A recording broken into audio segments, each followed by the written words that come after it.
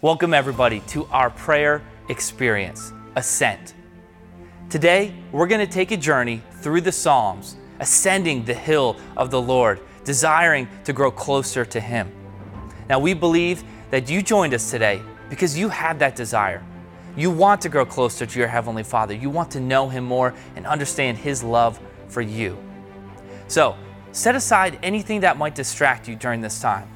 Focus in and just spend this next hour with the Lord. You have an opportunity to journal and to pray and just soak in God's presence. And we pray that you will enjoy your time with the Lord and grow closer in your relationship with Him on the ascent. We hope you'll have a great climb.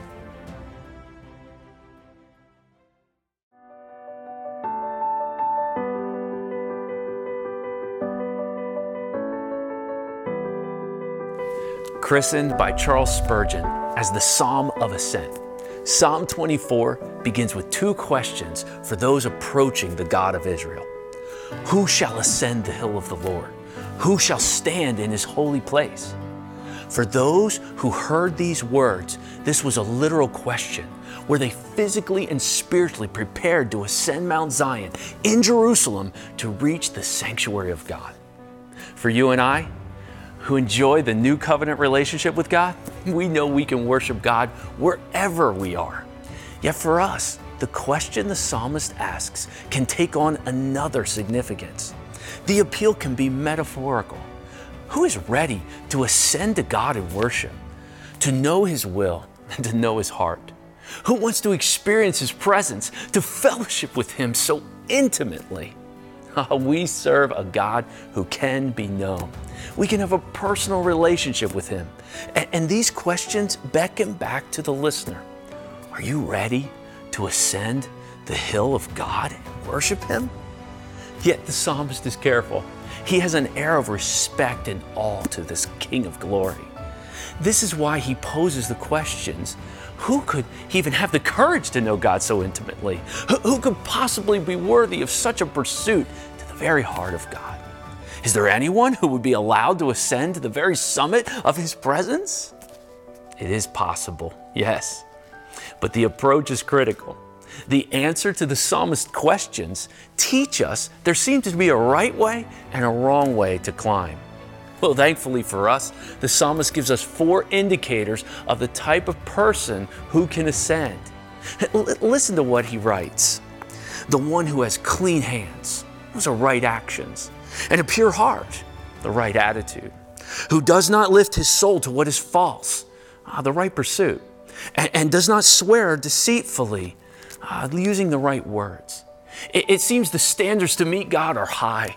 The good news for us is that even when we have failed to live up to these standards, there is one who has, Jesus Christ. Child of God, because of your union with Christ, you are qualified to ascend to the King of glory. So we want to invite you, using the word ascent as an acronym of prayer. Make the journey with us as we seek to know God more closely. We'll start with adoration, recognizing the greatness and the majesty of who God is. Sanctuary, finding Him as our safe haven, praying for protection. Confession, coming before Him in humility and repentance, seeking a pure heart before Him. Entreat, asking Him for our needs, making petition to Him and our desires.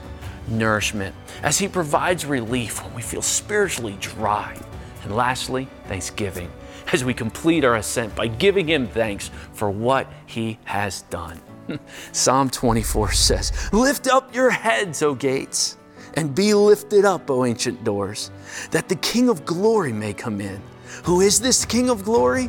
The Lord, strong and mighty, the Lord, mighty in battle. Lift up your heads, O gates, and lift them up, O ancient doors, that the King of glory may come in. We welcome you to ascend the hill of God, to spend time in prayer, to soak in His truth, to set all distractions aside and grow closer to your Heavenly Father. He says, "Draw near to me and I will draw near to you."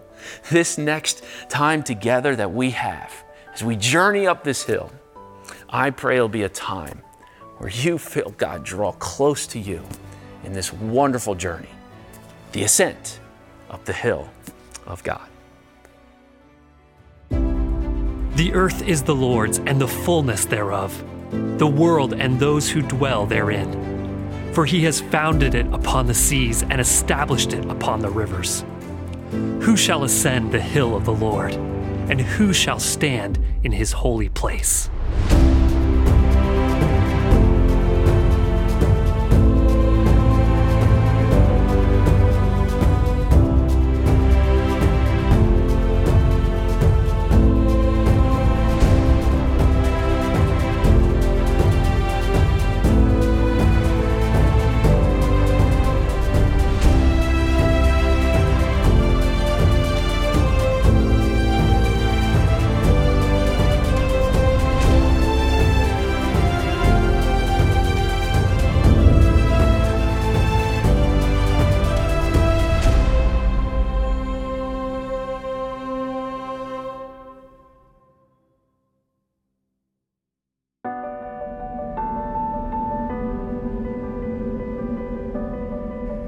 As we begin our ascent to God in prayer, the first step is adoration.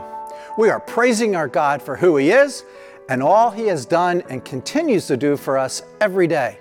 When we begin our prayers in adoration, we put our minds and hearts exclusively on God and take the focus off of ourselves, our problems, and our anxieties. We have to really work on adoration. It does not come easily to often self-centered people like you and me. My favorite psalm for adoring my God is Psalm 19. It begins by recognizing the magnificent power and the majestic beauty of our Creator God. The heavens declare the glory of God, and the earth shows His handiwork. Friends in Christ, at morning, noon, or night, when we look at the sky or the land or the sea, the adoring believer marvels at God who declares or screams His omnipotence. The next time you look at a beautiful waxing crescent moon, let it scream to you of God's power. When you see His foamy waves storming the beach, then obediently receding, it is God's boasting of His glorious strength.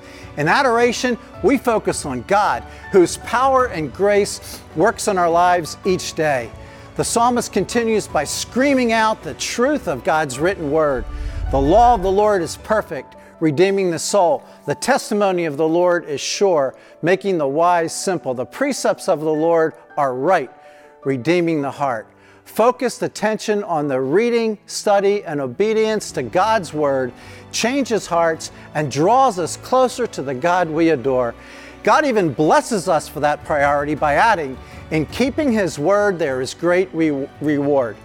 We adore a holy God who wants to mold our character to be like His. The last verse is an all-time favorite of a good friend of mine. Psalm 19:14 says that the words of my mouth and the meditation of my heart be acceptable to you, O Lord, my rock and my redeemer. He'll be watching this video and he won't speak to me if I mention his name. Yet his life reflects the character of God and did not come naturally. It comes by hard work each day in the Word and in prayer. His life is the proper response to a loving God who passionately screams to him, "Let me build your life." Are you ready to respond to God's strong voice, desiring to refine you? Could Psalm 19:14 become a favorite verse of yours? Can I pray for you? Father in heaven, I just thank you that you want us to take the attention off of ourselves, the focus off ourselves, and put it on you. Father, you know the importance of our lives being focused upon you and your power and your might and your majesty and your strength for every day, and upon the truth of your word. And also, Lord, upon your desire to build our character. Lord, I pray that we would allow you to refine our hearts each day. Take the focus off ourselves, Lord, and may we put it upon you as we adore you. Let the words of my mouth and the meditation of my heart be acceptable in your sight, O God, my rock and my redeemer. Amen.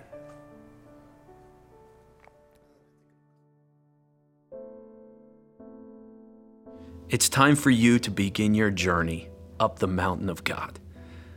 Start by focusing all of your attention on the God you are seeking. Psalms 121 through 134 are known as the Ascent Psalms. I would encourage you to read some of them during this time. Maybe turn to Psalm 121 and take a few moments to read it. And in the margin of the psalm, write a prayer of adoration to God as the Lord who made heaven and earth. Enjoy this time of adoration.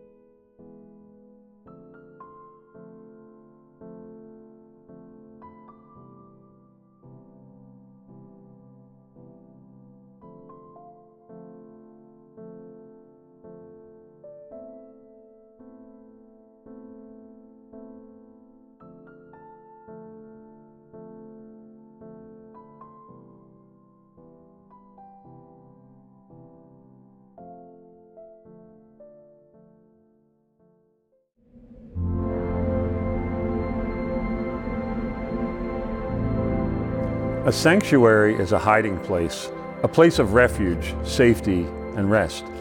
The author of Psalm 34, King David, often sought out the Lord in times of trouble and when he needed a hiding place. Now, even though David's troubles were on a different level than us, our God is still his God. His hiding place can be our hiding place. Psalm 34 has become a sanctuary for me. Verse 8 says, "O taste and see that the Lord is good. Blessed is the man who takes refuge in him." As the days drew near for my surgery last August, I began to experience a restlessness in my heart and mind. Was this really a good idea? What if something goes wrong? What if this and what if that? 2 days before the surgery, the Lord brought Psalm 34:4 to mind, and my soul immediately found a sanctuary. I sought the Lord, and He answered me, and He delivered me from all my fears. Psalm 34:1 has also become a place of refuge for me. I will bless the Lord at all times. His praise shall continually be in my mouth. I will bless the Lord at all times. I will bless Him because He knows all things and is in control of everything. I will bless Him because He is working all things together for good. I will bless Him whatever happens in my life, in what He has allowed to happen, and nothing happens by chance. I will bless Him because He is my sanctuary. And I will bless the Lord at all times, in the good and the bad, in the quiet and in the storm, when I'm healthy and when I am ill. In joy and in sorrow, I will bless the Lord. His praise shall continually be in my mouth, the praise which belongs to Him alone because of who He is and simply because He is. His praise shall continually be in my mouth, even in the darkest night, when my soul is troubled and cast down, when I don't know what's next, when afflictions surround me and the enemy is in hot pursuit. Even then will I praise Him. Friend, I'd like to pray for you now. Father, I pray for the one listening today who's going through a dark time in their life. They're being afflicted, Lord, whether it's financial or relational or some other struggle. Lord, I pray that through the words of this psalm, that you would comfort them, that you would draw them to yourself, and that you would be their sanctuary, their hiding place. And I pray this in Jesus' name, amen.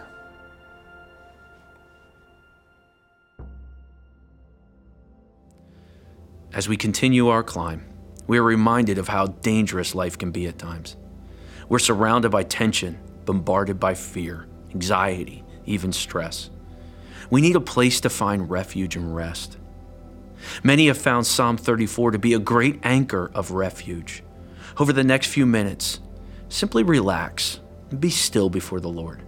Take this time to listen to the music, be reminded of His promises, or even reflect on your past and how He's been so faithful to you.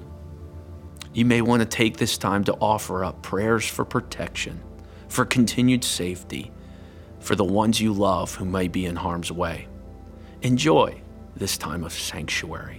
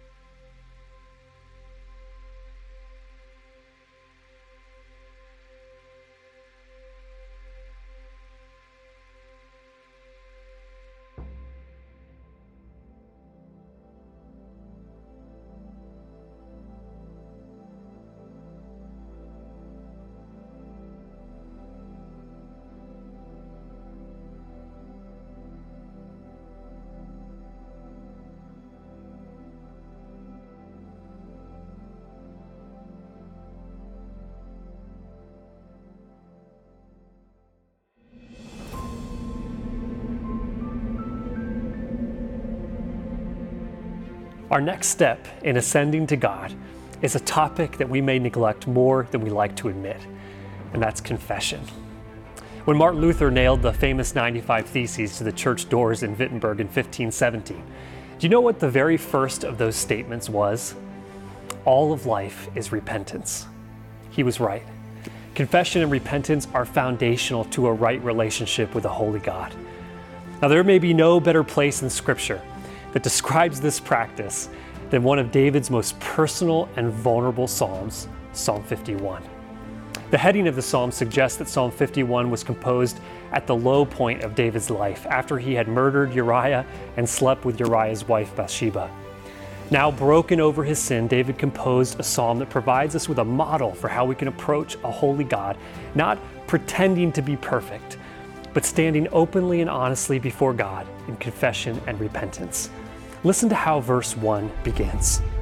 Have mercy on me, O God, according to your steadfast love. According to your abundant mercy, blot out my transgressions. Notice the very first thought on David's mind. Mercy from God comes not as a result of moral performance or enough time feeling miserable or the right sequence of religious acts. Mercy comes from God's steadfast love, from his abundant mercy. And this profound truth is borne out throughout the psalm as we find over and over that confession before God has power and is possible because of God's great love for us, his children. Child of God, maybe there's some lingering sin in your life, habits that are breaking you, secrets that are just below the surface, patterns of failure or some wrong that's hanging over your head. Read through Psalm 51 and find a God that offers forgiveness and grace to the one who confesses and repents. Find a God who, because of his steadfast love and abundant mercy, desires a restored relationship with you. You may be watching this video feeling discouraged because of something you've done in the past. I love what author Jack Miller used to say. Cheer up, you're worse than you think, but you're more loved than you know. God is far more aware of the depths of your sinfulness than even you are, yet he loves you still. Why not speak to him in prayer right now? Let me pray for you. Father, there isn't a person listening who hasn't had sin in their life that they needed to confess. Lord, in the past, maybe they have covered that sin up. Maybe they've hidden it. Maybe they've justified it. Maybe they've ignored it. But I pray, Lord, even in this moment, that right now they would humble themselves and confess that sin to you.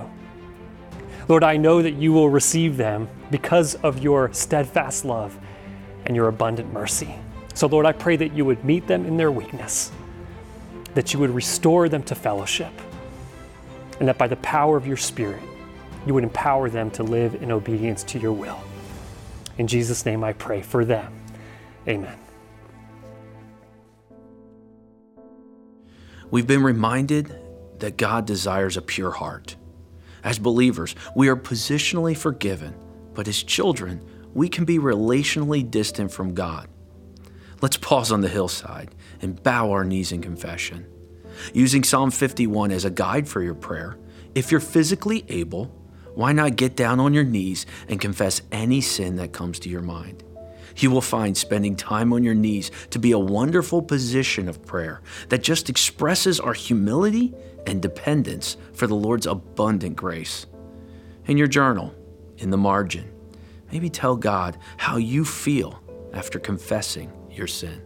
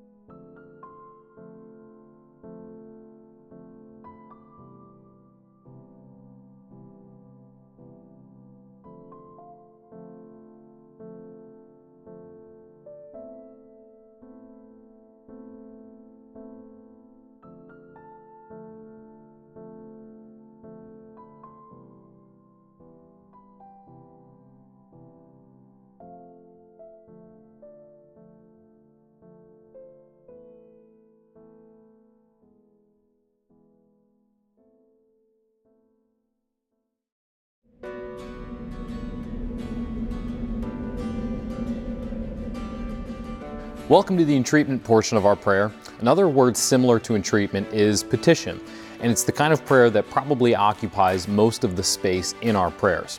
When we entreat God or petition Him, we're more than just asking. We're expecting action from God about something we care about, and we're concerned about it, so we're hoping God does something. Psalm 39 is just that, a prayer that asks God for peace while the author struggles with the rough nature of life. And here are just a few items that the author asks for or entreats God for. Remind me of how brief my life is. Rescue me from my rebellion. Do not let fools mock me. Stop striking me. Hear my prayer. Leave me alone. And that's not the kind of prayer I'd set as a background for my phone, but it would describe what I want from God when I'm angry or overwhelmed. And right in the middle of this psalm, the author writes to God and says, "And so, Lord, where do I put my hope? My only hope is in you." And that's perfect. When I don't like what I'm going through or what I'm in the middle of, Jesus is my only way forward. So let's ask God to act on our behalf with the expectation that He's listening and answering. Let me pray for you in this moment.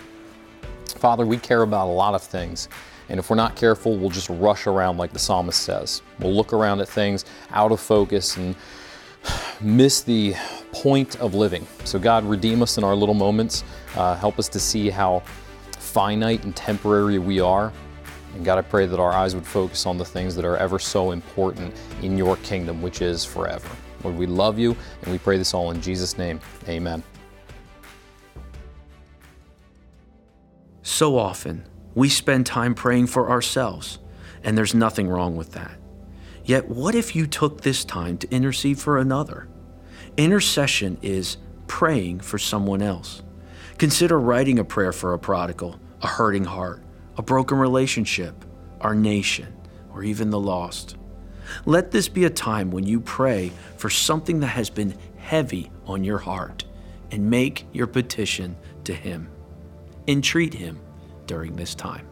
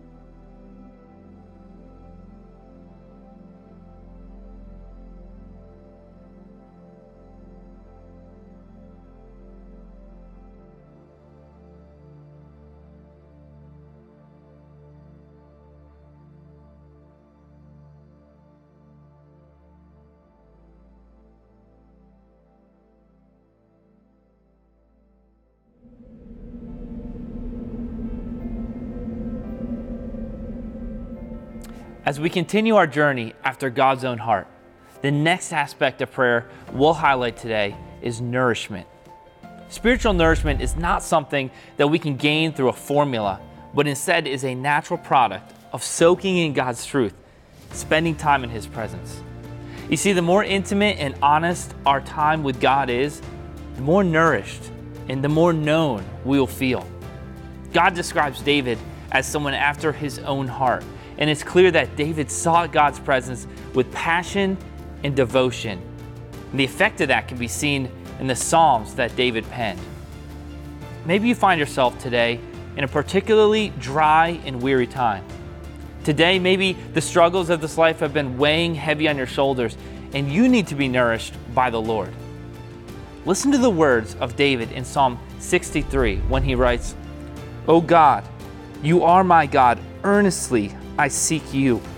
My soul thirsts for you, my flesh faints for you, in a dry and weary land where there is no water." You see, David is confessing his need for God, comparing his thirst to God to someone's thirst who is thirsting for water in a waterless land, in a desert. This begs the question, how do we thirst for God? Do we thirst for God? Is there a longing there for refreshment and nourishment that we can find only in the source of life and fulfillment? See, it's only in God's presence that our souls will be quenched. In verse 3, David makes a bold statement about God's steadfast love for His people.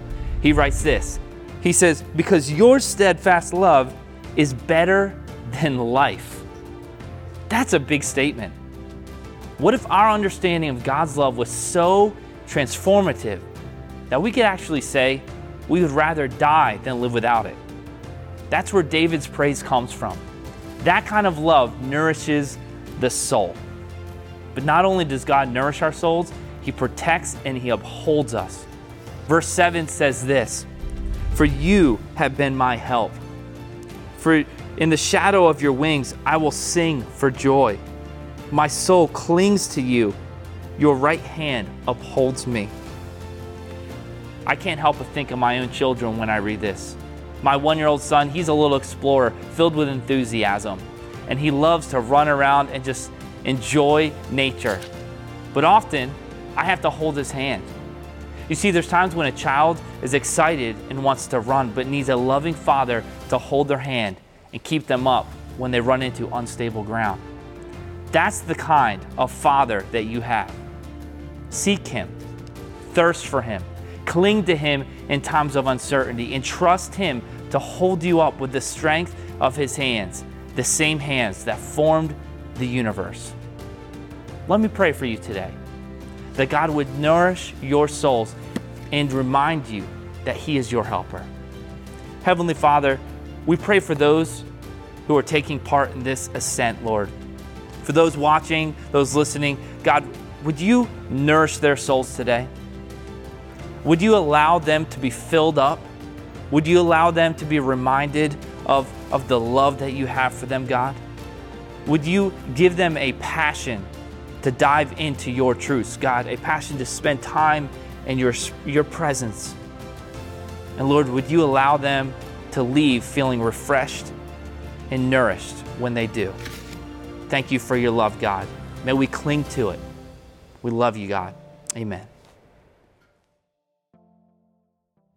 If we're honest with ourselves, the journey sometimes gets very hard, and we can find ourselves in a very dry spot.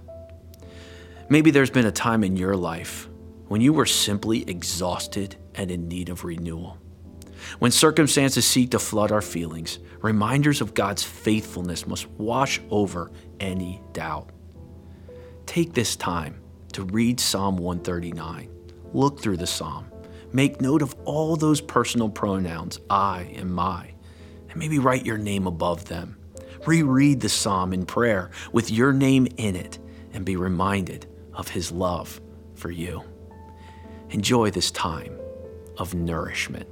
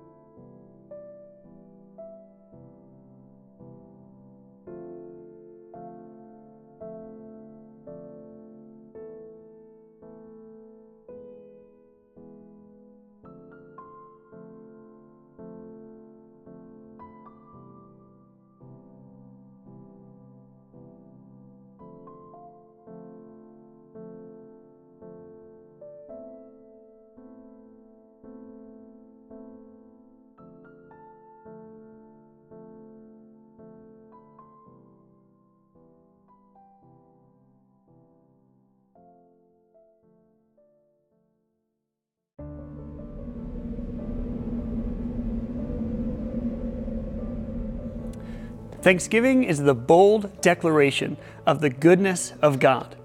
And I say bold because sometimes it feels like life can just wring the thankfulness out of you. This COVID-19 pandemic has brought difficult and discouraging things into our lives, and sometimes it's all we can think about. But thankfulness stands up in the middle of all that and says, yes, God is good. In fact, this is what Psalm 100 declares. The psalmist, writing to God's people, says, "Enter his gates with thanksgiving." So when we come into God's presence, we come thanking him. Now, why should we do this? The psalmist answers that question. Verse 5 says, "For the Lord is good. His steadfast love endures forever." When we look at our lives, we can see the good hand of God on many tangible things, relationships that we have, our jobs, clothes, church, lots of stuff. God has given us many blessings to be thankful for, but we most clearly see the goodness and the steadfast love of God for us in Jesus. We deserve condemnation and death, but God loves us so much that He sent His Son to bear that judgment.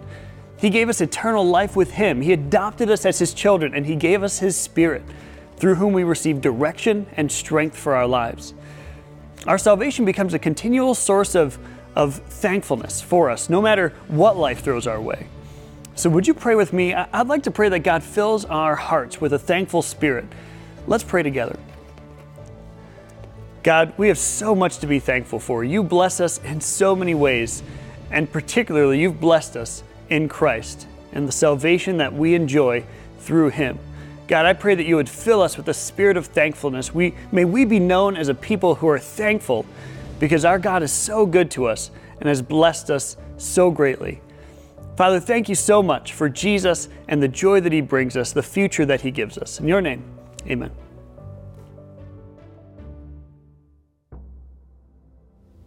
Let's take the time to be thankful by counting our blessings.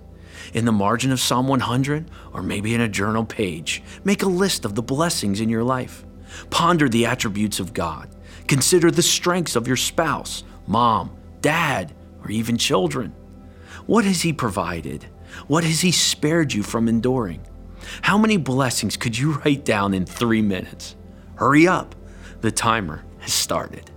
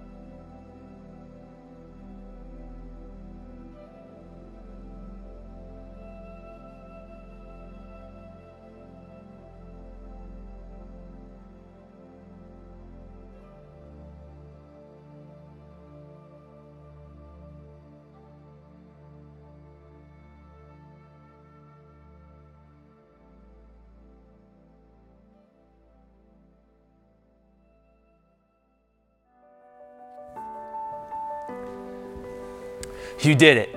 You arrived at the end of the climb. And when it comes to seeking the Lord, you've probably already noticed that the joy isn't found at arriving at a destination, but in the process of the journey. You see, the very point of the climb was to demonstrate that God is not just on the mountaintop, but with you all along the way, in times of worship, times of danger, times of failure, times of weariness, and yes, in times of thanksgiving. He is our faithful shepherd, our loyal guide all along life's journey. We need Him so desperately, and that's why it's imperative we spend these extended times with Him in prayer. After all, one of the main points of prayer is not to get God to align to our will, but to get us to align our will to His. And this is a process, at times a difficult one. And this journey that we traverse on this life demands so much strength that only He can provide. See, we pray this prayer experience inspires you to climb again. It was Andrew Murray who once said, "Let it be your business every day in the secrecy of the inner chamber to meet the holy God. You will be repaid for the trouble it may cost you. The reward will be sure and rich." Well, we pray you will be rewarded for this journey with a renewed faith leading to right actions, a renewed mind leading to right attitudes, a renewed assurance leading to the right pursuits, and an encouraged heart leading to right words. Thank you for taking this time for this prayer experience. We trust you were renewed by the ascent. And we hope you will not only climb again, but to continue to climb the high hill of the Lord.